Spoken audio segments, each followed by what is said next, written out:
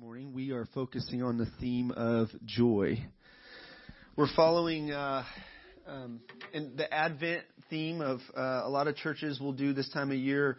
During the month of December, they'll have the first week with a focus on hope, the second week with a focus on peace, the third week a focus on joy, and the fourth week a focus on love. And all because of Christ. Jesus is the source of all that, of our hope, of our peace, of our joy, the expression of love for us, that God sent Him into the world to rescue us and save us from our sins. And so I'm going to preach another topical sermon this morning on the theme of joy. And this is something that God desires for all of His people to walk in. It's something that God has designed us for. Heaven is a place of eternal joy where no one will steal your joy. Nothing and no one will steal your joy. God Himself is a happy God. Let me just say this. If you got a perception of God as being an unhappy, disgruntled, disconnected force out there in the universe, then you have an unbiblical view of who He is. He is a happy, loving Father who delights in the goodness, the good being done to His children. And so God is a happy God. He's described as that in the Bible. His people are described as happy people, joyful people. Blessed are the poor in spirit, for theirs is the kingdom of heaven. Blessed are those who mourn, they shall be comforted. Blessed are those who hunger and thirst for righteousness, for they shall be filled or satisfied. Blessed are the pure in heart, for they shall see God. Blessed are the merciful, for they shall obtain mercy. Blessed are the peacemakers, for they shall be called sons of God. Blessed are those who are persecuted for righteousness' sake. And so on. And so this word blessed in the Greek, it simply means happy or to be joyful, happy, or glad. And it's not based on earthly circumstances. God Himself is happy, and He has designed us as His people to be a happy people. And so here's the big idea. Here's where we're going this morning. The big idea is simply this, is that it is God's will for His people to be filled with joy, and His reign in His people brings great joy into their lives, which is a testimony to the world that God is enough to satisfy the human heart. I know that's a mouthful, and I'll just read it again. It is God's will for His people to be filled with joy. And His reign in His people brings great joy into their lives, which is a testimony to the world that God is enough to satisfy the human heart. When was the last time somebody asked you, why are you always so happy? Why are you always smiling? Why are you singing? Why do you always have this happy look on your face, a bright countenance? Has anybody ever asked you that?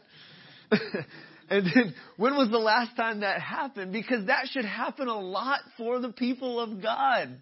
For the children of God, we should be the most joyful, bright, radiant people on the face of the earth. And it's sad that too many Christians who name the name of Christ have a look on their face that's sour, as if they've got baptized in pickle juice.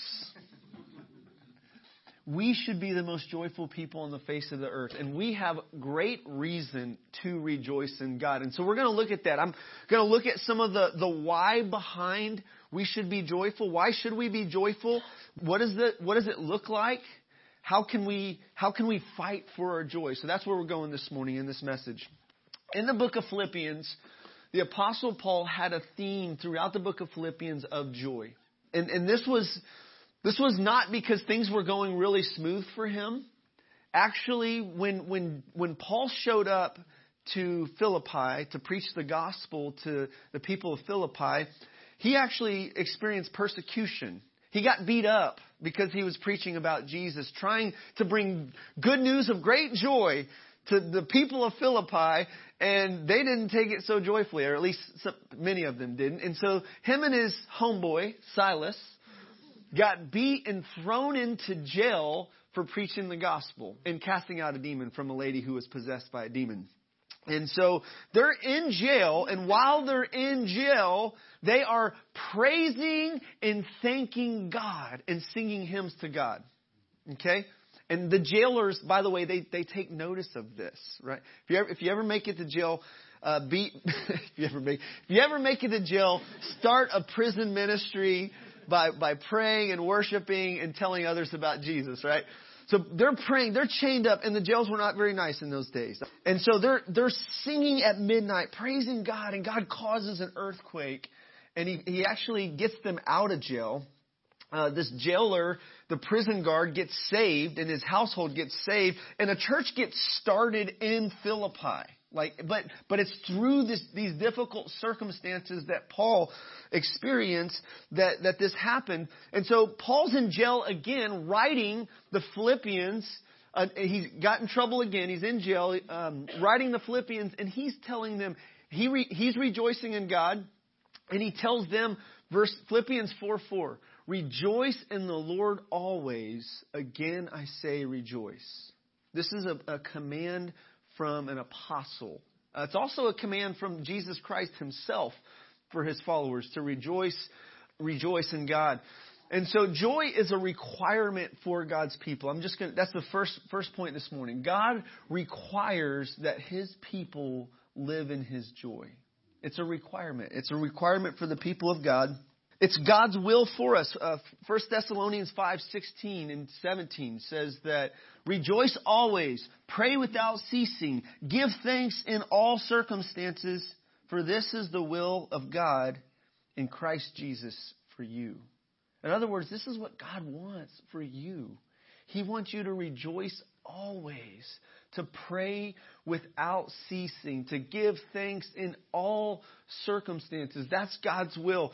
Now, this is easier said than done, because circumstances, even for Christians, for devoted, faithful followers of Christ, circumstances get really difficult.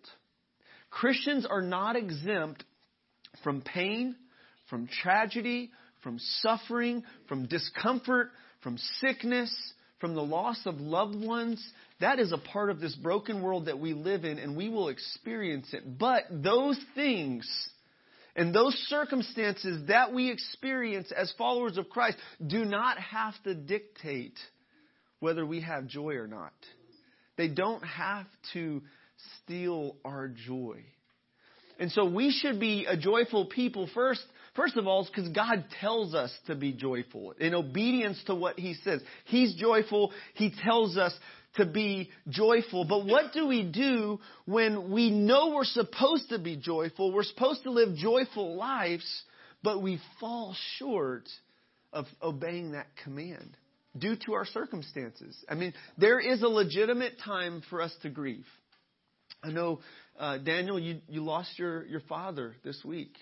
And it's a legitimate time. When you lose a loved one, it's a legitimate time to grieve and mourn over that loss. The Scripture tells us as Christians, we mourn not as those who don't have hope, because we have a hope beyond this life, beyond the grave. And we can mourn and we can grieve. We can be sorrowful yet rejoice. Sorrowful yet rejoice. And so underneath that sorrow that we experience in our soul, underneath that, within our heart and in our spirit, we have a joy that can be unshakable, that does not have to be taken away from us. Amen?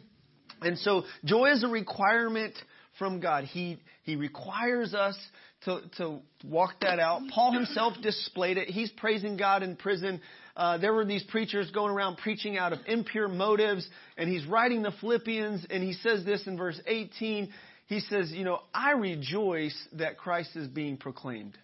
Like he found something to rejoice in. Even though he's in jail, he's discomforted in circumstances, in the circumstances of his life. He has something to rejoice in. Jesus Christ is being proclaimed. And if Jesus Christ is being proclaimed, people are going to put their faith in Jesus and experience the joy of salvation, the joy of forgiveness of their sins. And so Paul rejoiced that Christ was being proclaimed. Jesus himself rejoiced. In Luke chapter 10, Jesus sends out his disciples to go preach, to go cast out demons, to do what he was doing. Okay? And they came back and they were so excited. These disciples were pumped. And you know what they were excited about? They were excited that they had the ability to cast out demons from people. People who were oppressed by the evil one, by demons, demonic forces. They were able to say, in the name of Jesus, come out of him or her. And they would come out. And the disciples were pumped. They were like, whoa, Jesus, you gave us this authority to cast out demons. They come back rejoicing in that. And Jesus redirects their joy, or the basis of their joy. He says, nevertheless, do not rejoice in this, that the spirits are subject to you, but rejoice that your names are written in heaven. Rejoice that your names are written in heaven. Let your joy be based on heaven and not earthly circumstances. Okay? Because Jesus knew that there would be circumstances that would come into the lives of the disciples that if they let their joy be based on circumstances going well for them, they would lose their joy when they're thrown up in prison and things aren't going so well for them. When they're getting persecuted because they're talking about Jesus. All right?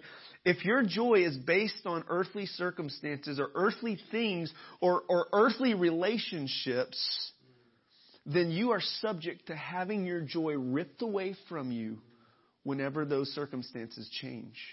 And if you've lived long enough, you know that things in life they just get difficult. You get old and people you're going to die one day. Your friends and family are going to die one day. Unfortunately, that's the truth. We know that that's the truth. But even in that, we have this hope beyond the grave and a reason to rejoice. Because there's joy eternal that awaits us. Jesus describes heaven as a place of eternal joy. In Matthew 25, he says to his servants who are faithful, he says, enter into the eternal joy of your master. How would you like that? To spend all eternity in a world of perfect love, a world of perfect peace, a world of perfect joy. You see, this is better than anything the world has to offer. And I've dabbled in what the world has to offer. I know from experience as a young man, as a teenager, I dabbled into all kinds of things, looking for joy in all the wrong places, looking for love in all the wrong places, as one country singer says.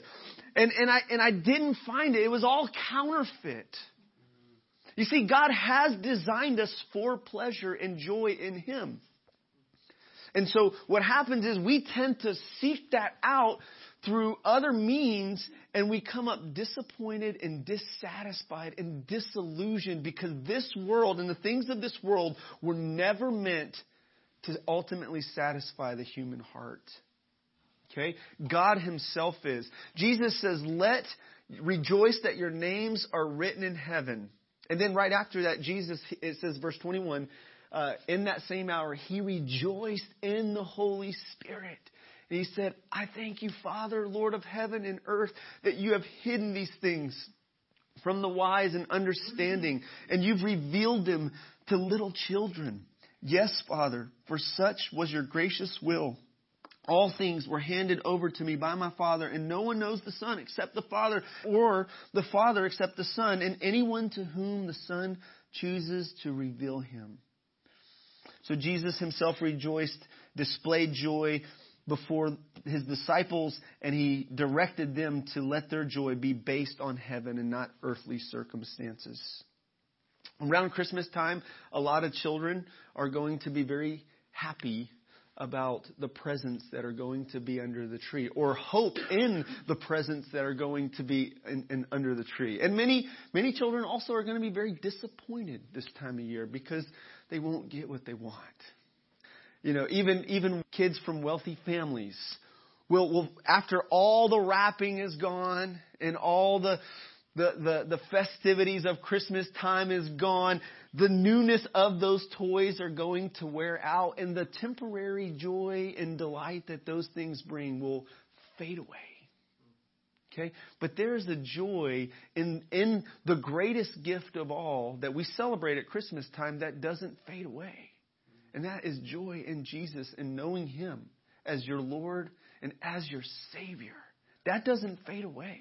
And so Jesus commanded His followers to rejoice even in the face of persecution. In the Beatitudes, Jesus is describing the joy of His people, the people of the kingdom, as blessed, as happy, as they're glad people.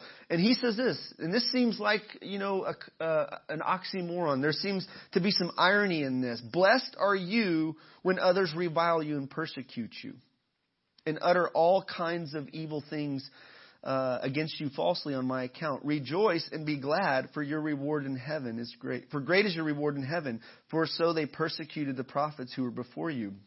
And so this doesn't make a lot of sense to most people. Blessed, happy are the harassed? The harassed? I mean, that should be a reason to walk around moping, right? If you're being harassed by anybody and you're doing what's right and you're being harassed. This was done to Jesus, and this is done to His followers and has been done to His followers throughout history and will be done. And Jesus says, in the midst of that, be joyful. Be joyful about it. You're getting picked on because you love Jesus and you're following Jesus, and you're seen as a hater and you're seen as a terrible person because of your convictions about God and what's right. Rejoice and be glad. Don't be self-righteous and don't be proud and don't be unkind towards those who are attacking you. But be joyful knowing that you're in good company. This is what happened to the prophets. This is what happened to godly people throughout history. Everyone who desires to live godly in Christ Jesus will suffer persecution. Okay? The Christian life is a very difficult road. Jesus describes it as, He says there's two paths. There's one that's broad, and many people go that way, and it leads to destruction. You just go with the flow. Do what everybody else is doing. And then there's one that's narrow and it's difficult, and few find it. And that's the path to life. And so following Jesus is a narrow and a difficult path. But let me say this, it's not a joyless one. Following Jesus is a narrow and a difficult path, but it is not a joyless one because Jesus accompanies us on the journey. We have Emmanuel, God with us, the presence of God with us. And we have this promise of eternal joy that's set before us that we look forward to. And so this life is not it for us. This is not all that there is for us. Even Jesus Himself endured His sufferings. The Scripture says He endured the cross. Hebrews 12. He endured the cross for the joy that was set before Him. He endured the cross for the joy that was set before Him. So while joy is a requirement of the followers of Christ, joy is also a result of God's presence and reign in His people. I would define joy as this. Joy is an attitude of gladness that flows from the heart and brightens the countenance. Joy is an attitude of gladness that flows from the heart and brightens the countenance. Christian joy is not based on everything going smoothly, right? It's based on heaven. It's based on God and what He has said and what He has done. It's based on His unshakable kingdom. Paul said in Romans 14:17, "For the kingdom of God is not a matter of eating and drinking, but of righteousness, peace, and joy in the Holy Spirit." The Lord's unshakable kingdom that will last forever is one that's marked by joy. Heaven is described as a party. There is going to be a great party in heaven when we get there. There will be feasting. There will be celebration. There will be singing. There will be rejoicing. And so many people see God as this giant cosmic killjoy. Somebody who just wants to take all the joy and the pleasure out of their lives. And so they don't surrender to His reign in their lives. They don't follow Jesus. They don't give their lives to be a follower of Jesus because they think, well, I got to give up all my joys and pleasures.